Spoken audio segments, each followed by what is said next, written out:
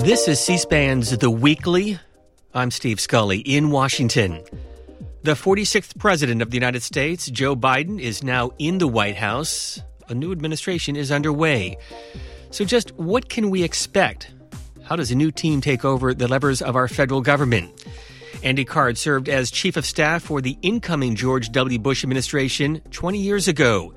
He also served as the Deputy Chief of Staff and Transportation Secretary in the George H.W. Bush administration. He has taken the lead in a number of presidential transitions. He knows how a White House operates. Andy Card is joining us from his home in New Hampshire.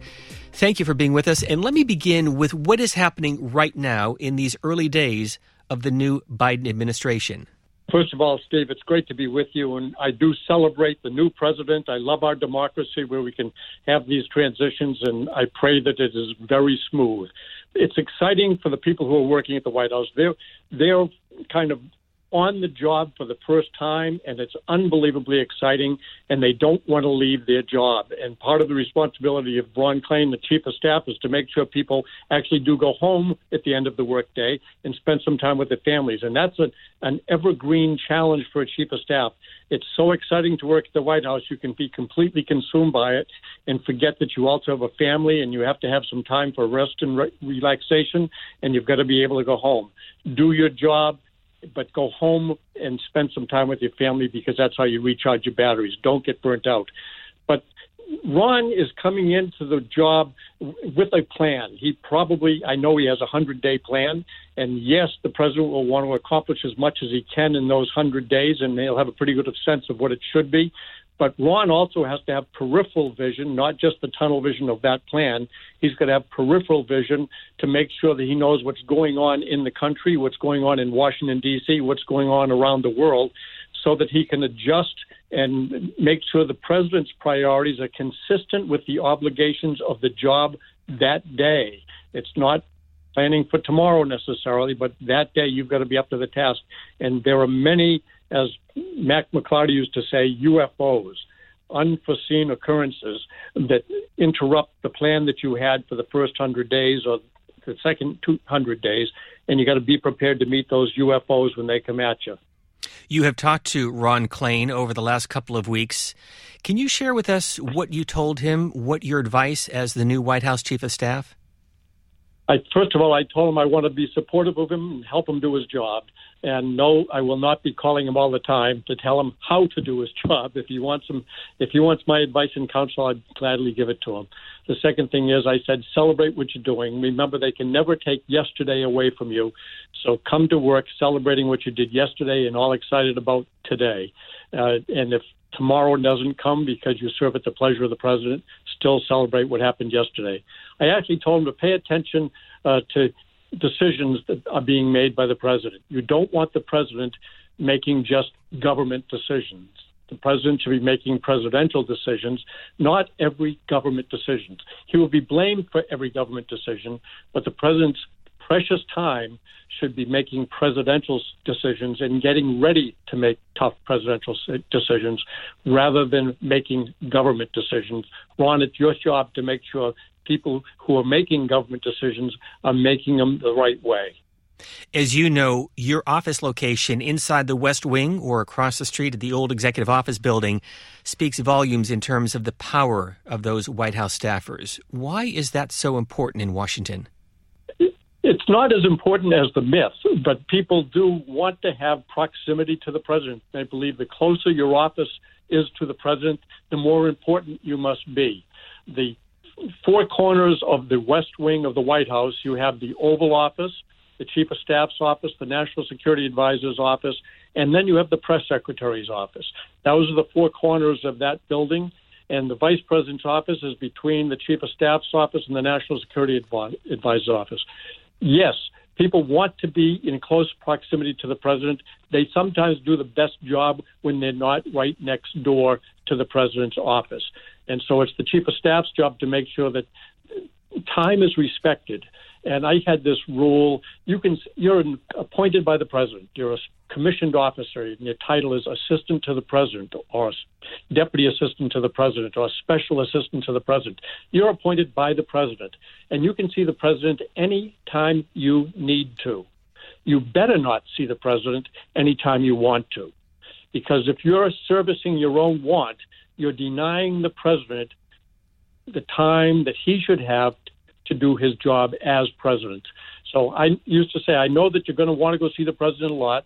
I'm going to ask you, don't go to see the president without either checking with me or inviting me to be there when you're there talking to the president or immediately after you did. Because I want to make sure that you needed to see the president and give him something that he really needed to have. I'm guaranteed you're going to have this desire to see the president, and sometimes your want will be bigger than the need, and you'll pretend that the need is bigger than the want, and I'll scratch at your veneer and find beneath that thin veneer of need is a giant want, and you better not go see the president just because you want to. Is that a lesson for a successful chief of staff, and are there pitfalls for those who have preceded you that failed on that front as chief of staff? Oh, there are many. I'm sure I failed at it many times, but no, it's critically important that the chief of staff help the president find the discipline not to waste time, because time is the one thing nobody can get back at the White House. You cannot get more time. The clock is always ticking, 24 hours a day, 7 days a week. So it's the chief of staff's job to make sure the president is never wasting his time, although the president should have time, and the chief of staff should be responsible for this, making sure the president has time to eat, sleep, and be merry, and that the chief of staff pays attention to the president's physical health, mental health, emotional health, and yes, even spiritual health. So the president should be able to get some of the things he wants. It shouldn't be all needs with him. But the rest of the staff, please don't intrude on the president's time just to service your own ego. But as I recall in past conversations, for you personally, your day began very early. George W. Bush especially was an early riser and ended quite late at night. So walk us through your day. Sure. Well, I was fortunate. I worked in the White House under Reagan, Bush, and Bush. And when I was with Ronald Reagan, my children were young, and I was a special assistant to the president. And under George H.W. Bush, I was a deputy chief of staff. My children were kind of teenagers and just starting college. And when I was chief of staff, my children were all grown. So I was blessed that I didn't have to rush home. But my day as a chief of staff I'd get up at 4:08 in the morning, Philippians 4:8. My wife was a minister, so she had me up early every day, optimistically. I'd try to get to the office between 4:30, 5 o'clock. The president used to come in pretty promptly at 7 o'clock in the morning. After 9/11, he started coming in at 6:45. And I would not go home generally until the president had gone to bed. How did you keep up that pace? I have a fabulous wife, and I was also very disciplined. I would take work home, but I tried not to work at home. I took work home that I might need to have if somebody called me, but I tried to come home and relax. But I was very blessed, and I've always been someone who gets up early in the morning. I delivered newspapers starting in the 6th grade all the way through high school and college, so I was used to getting up very early in the morning, and I've been a morning person. I was glad I wasn't working for President Clinton because he was a nighttime person, and my clock was not the same as Bill Clinton's clock would have been. You saw transitions from Reagan to George H.W. Bush, from George H.W. Bush to Bill Clinton, and then, of course, from Bill Clinton to George W. Bush. What are some of the lessons? What makes a successful transition? And put that into context in terms of what we've seen over the last 2.5 months from President Donald Trump to President Joe Biden. Well, it's important for the public to understand the president has the right to staff the White House the way the president wants to. So he's got more flexibility for staffing that institution than the rest of the executive branch of government. Nobody on the White House staff is subject to Senate confirmation. So the president can say, I want you to work for me. And it's a big deal when you get appointed by the president. You get this fancy document, calligraphy that says United States of America. Your name is calligraphied beautifully, the state you're from, the job that you have. And then it says, in spectacular writing, you serve at the pleasure of the president for the time being. It's redundant in its insecurity because your job there is not to try to please the president. You just serve at the president's pleasure. And when the time being arrives and he doesn't want you around anymore, you're gone. So I would tell everyone, come to work every day celebrating that you're here. Don't worry about tomorrow. Celebrate yesterday, be fully present today, and if the pleasure of the president disappears, I'll be talking to you, or if the time arrives and you have to go, write your letter of resignation so that your children and grandchildren will be very proud of what you did working for the president. But it's really, I came to work celebrating every day I showed up, not knowing if I would have another day. And so I was fully present every day. There is a new book out by Peter Baker and Susan Glasser on James Baker, who served as White House Chief of Staff, as you know, during the Reagan administration in the first term, and was replaced by Don Regan, who made some big mistakes as Chief of Staff. As you look back at that time period, what are the mistakes, what are the lessons for Ron Klain and others who serve in this administration? Well, I was actually working at the White House when Jim Baker was part of the Troika, Baker, me, Stever, and then Chief of Staff all alone, and then when Don Regan came in as Chief of Staff. And I actually left the White House staff the same day that Don Regan left as Chief of Staff, and I remember the mistake that he made.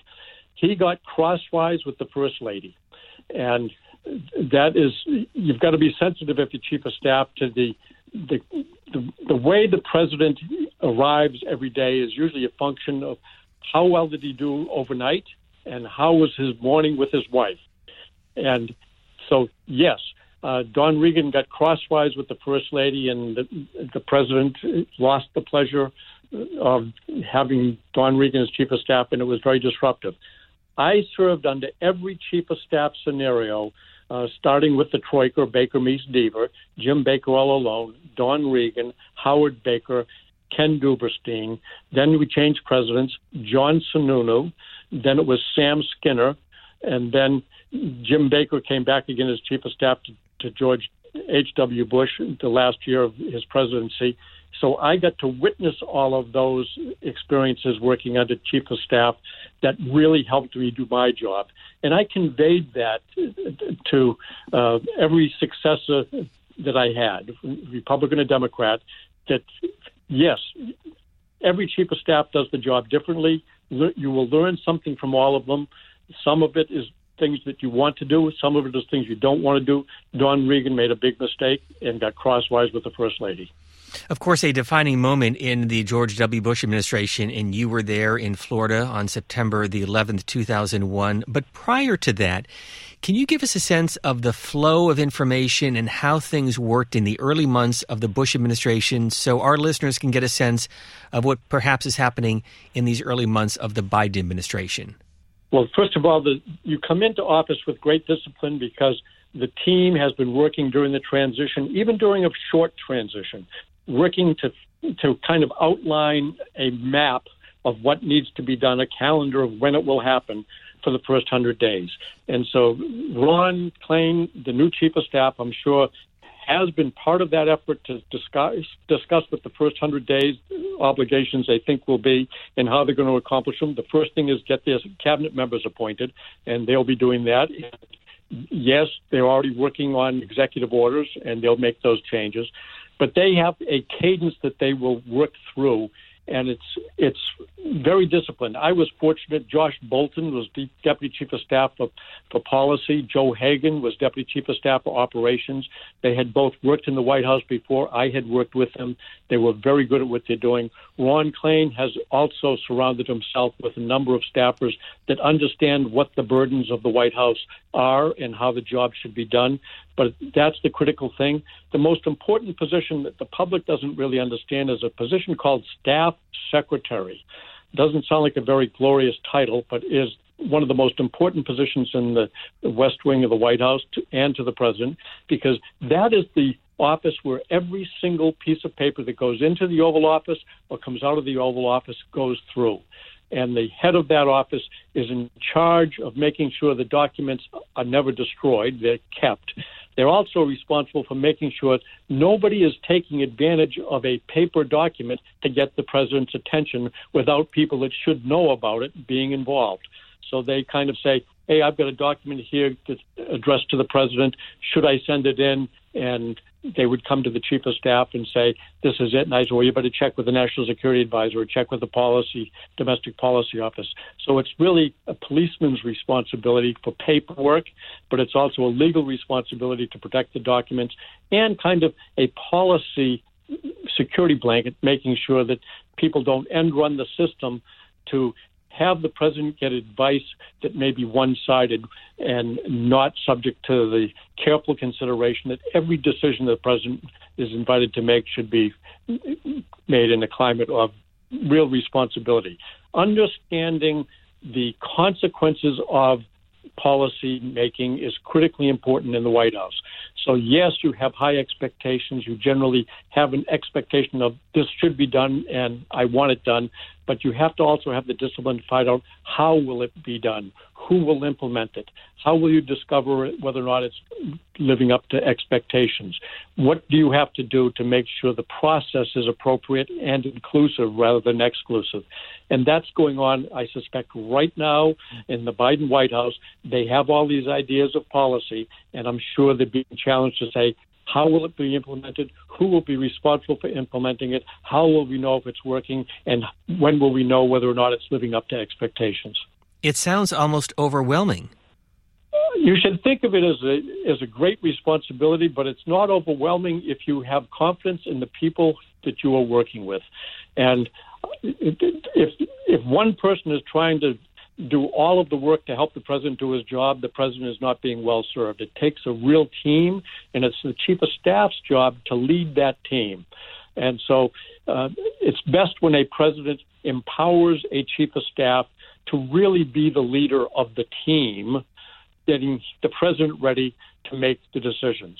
And part of that, getting the president ready to make decisions, is also making sure people outside of the White House are being trained on how the policy that is being discussed should be implemented.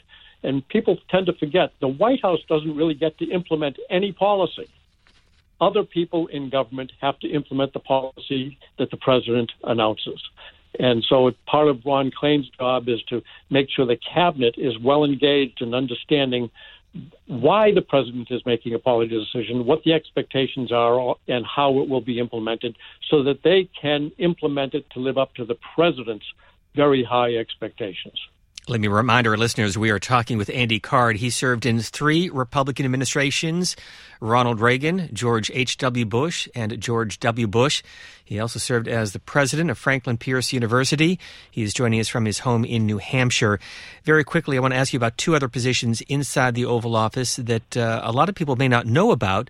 One is the director of Oval Office operations, and the other is the personal aide to the president, sometimes called the body man. Well, the body man is or woman, and I think most of them have been men. I can't think of one who's been a woman, but the body man is kind of the one who will understand the president's mood best other than the president's spouse. And the body man is there to literally be the aide closest to the president to make sure he has a mask to put on in this COVID climate, or a way to wash his hands, or time to go to the bathroom, or a pencil, a piece of paper, or understand who's coming in the door. The director of Oval Office Operations, Linda Gambetisa, ran that for the early days of President George W. Bush. They really managed the people right around the president, who is coming into the office, who is in the outer office, when do they go into the office, who's been in the Oval Office, are they prepared, do they need to be there, is the president getting the support that he needs structurally, is he meeting with the right people at the right time in the day. So that job is really one that organizes the president's time and the people who are in immediate proximity to the president, and it's critically important. But that person has to keep their mouth shut, be very ethical, have the courage to ask for help if they don't know what they should be doing, and really give a level of comfort to people who are working immediately for the president that they can do the job that they're asked to do. As we try to get a sense of what the early days of a new administration look and feel like, Here is President Barack Obama, his very first public speech after he was inaugurated in January of 2009. However long we are keepers of the public trust, we should never forget that we are here as public servants, and public service is a privilege. It's not about advantaging yourself. It's not about advancing your friends or your corporate clients. It's not about advancing an ideological agenda or the special interests of any organization. Public service is simply and absolutely about advancing the interests of Americans. Andy Card, as you hear that from President Barack Obama, what goes through your mind? It is so right. I used to tell incoming staffers that the president had appointed, your ethics is even more important than your job. And your personal ethics, I guarantee, are greater than any law or regulation. Don't violate your own conscience. If you've ever done something that you feel guilty about, tell somebody else about it. If you've got to stay ethical, and you've got a higher calling. You are working for the President of the United States and for the American people. And ethics is critically important. I was so glad to hear what President Obama said. I had not heard that speech. So I remember when most presidents meet with the senior executive service, the top career public servants soon after the president becomes president. And I remember with President George H.W. Bush and President George W. Bush, that happened very early in the administration, and it was such a privilege to have the president speak to the career public servants that were gathered. I think they were over in the Daughters of the American Revolution Hall, and just called them to the noble public service that they signed up to do. And so it was wonderful to see ethics so grounded in everything that was done for those presidents that I served. You, of course, have been close to the Bush family for many years. Here's what President George W. Bush said during his inaugural address, January 20th, 2001. We must live up to the calling we share. Civility is not a tactic or a sentiment. It is the determined choice of trust over cynicism, of community over chaos. And this commitment, if we keep it, is a way to shared accomplishment. America at its best is also courageous. Our national courage has been clear in times of depression and war, when defeating common dangers defined our common good. Now we must choose if the example of our fathers and mothers will inspire us or condemn us. That from George W. Bush during his inaugural address. And Andy Card, you had a front row seat to a moment in history on that day. George W. Bush referring to his father, George H.W. Bush, one of only two instances in American history where we had a father and then a son in the White House. Well, it was a very emotional experience for me.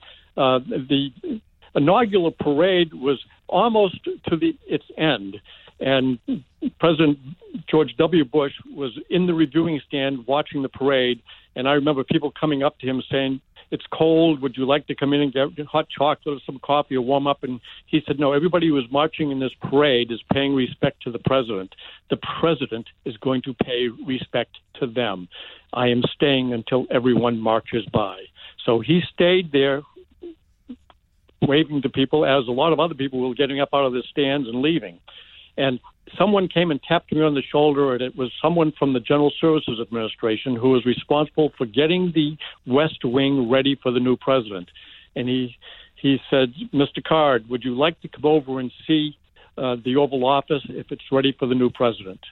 And wow, that was a wonderful invitation. I said, absolutely. My wife and I left the reviewing stand, and we walked over to the West Wing of the White House, went through the Roosevelt Room, and there the door to the Oval Office was opened up, and I could see workmen inside cleaning up, dusting things, putting the secure phone into the desk. And I walked in, and it was just glorious. And the workmen finished their work, and it was cold and kind of gloomy outside, but the Oval Office was bright and warm and inviting, and it was just spectacular. And I was standing there looking at the resolute desk, and I heard footsteps by the colonnade. And sure enough, a Secret Service agent comes, opens the door to the Oval Office, and in walks the new president. And I am standing beside the grandfather's clock. And he doesn't acknowledge me, but he looks up at the ceiling and sees the seal of the President of the United States, and he walks to the middle of the room, and he's standing on the rug, and right as he's standing right on the seal of the President of the United States, and then he looks at the Resolute desk, and there, carved into the door on the front of that Resolute desk, is the seal of the President of the United States. He doesn't say anything. He goes around behind the desks, sits down in his chair. He's kind of sliding his chair up to the desk when we hear footsteps coming up the colonnade. The door opens into the Oval Office, and a gentleman says, "Mr. President." And the president looks up and says, "Mr. President." It was his dad. The president gets up from the desk. He walks to the middle of the Oval Office. President George H.W. Bush walks to the middle. He is standing on top of the seal of the President of the United States, under the seal of the President of the United States, in front of the seal of the President of the United States. They both have tears in their eyes, and they had tremendous mutual respect for the office of the presidency and for each other. It was an unbelievably moving experience for me to witness, and to this day, I can't help but think of the wonderful respect that they had for the Oval Office and for each other. And I would point out that George H.W. Bush really never tried to influence his son as president. He didn't see it as his job to do that, but he was always there as a dad. That moment 20 years ago this month with Andy Card, who at the time was the incoming White House Chief of Staff, as we discuss the presidential transition process and what's happening at the start of this new Biden administration. You mentioned George H.W. Bush in terms of the party politics of the time and what we're seeing today. This is January 20th, 1989, during his inaugural address, making reference to then House Speaker Jim Wright, Democrat from Texas, and to the Senate Democratic leader, George Mitchell of Maine. To my friends, and yes, I do mean friends, in the loyal opposition, and yes, I mean loyal, I put out my hand. I'm putting out my hand to you, Mr. Speaker. I'm putting out my hand to you, Mr. Majority Leader. For this is the thing. This is the age of the offered hand, and we can't turn back clocks, and I don't want to. But when our fathers were young, Mr. Speaker, our differences ended at the water's edge, and we don't wish to turn back time. But when our mothers were young, Mr. Majority Leader, the Congress and the executive were capable of working together to produce a budget on which this nation could live. Let us negotiate soon and hard, but in the end, let us produce. The American people await action. They didn't send us here to bicker. They ask us to rise above the merely partisan. That with George H.W. Bush, President, his inaugural address in 1989. As you look at the politics today, Andy Card, are there lessons from that period that can be applied today in 2021? I think there are lessons, and I think President Biden is appropriately well-grounded to heed the lessons. He respects the institutions of our democracy. And George H.W. Bush had tremendous respect for the institutions of our democracy. And Joe Biden, President Biden, respects the institution of the Senate, and it's going to be one of the most difficult challenges to work with that institution. But I think he'll be able to do it because of the mutual respect that he and the minority leader in the Senate have. So I'm optimistic that we will demonstrate once again to the world that our democracy is the shining example. And it's been tarnished over the last 4 years, and it's time for us to polish it. I hope everybody in Washington, D.C. acknowledge the challenge to polish that democracy. They work to do it. And I hope we, the people, remember the most important word in the Constitution is the very first word, we. It's our government. We should all be working to polish that democracy that the world celebrates. And we want the world to be able to say, we want to be like the United States and have a government that's ours. And as you know, we've talked to President Donald Trump. He has not reached out to his predecessors for advice or counsel. Do you think Joe Biden can count on George W. Bush? Of course, he worked with Barack Obama and Bill Clinton to get that advice when needed. Absolutely. And I have every reason to believe that former presidents will take the call and be there, but they will not try to meddle in what the current president is trying to decide to do. But yes, I think they'll take the call, offer candid advice, and there's not a doubt in my mind that they will celebrate the success of our democracy. You know, the great tradition that George H.W. Bush, I think, started of leaving a letter for the successor. When George H.W. Bush left office, he was leaving office after a one-term presidency, and he was very disappointed and depressed that he didn't win a second term. But he wrote a letter that is a remarkable letter to his successor, Bill Clinton, and he basically said, I'm rooting for you to succeed, and I want to do everything I can to help you. And that's just a wonderful way to celebrate our democracy. The world is watching. We didn't like what we saw on January 6th. That was so bad, and my tears flowed that day when I saw what was happening. And now it's time for us to rally together. Yes, disagreements will be loud and boisterous and sometimes cause us to have high emotions. But understand that disagreements are the oxygen of a democracy. But we've got to make sure the democracy is such that everyone has a role in it. And I think President Biden understands that. He wants to be president of all the people, and I want to help him succeed. On that note, Andy Card, a veteran of 3 Republican administrations, Ronald Reagan, George H.W. Bush, and George W. Bush. He is joining us from his home in New Hampshire. We thank you for being with us. Thank you, Steve Scully. It's a joy to be with you. And a reminder, C-SPAN's The Weekly is available wherever you get your favorite podcast. Also, be sure to follow us on Twitter at C-SPAN Radio. I'm Steve Scully in Washington. We thank you for listening.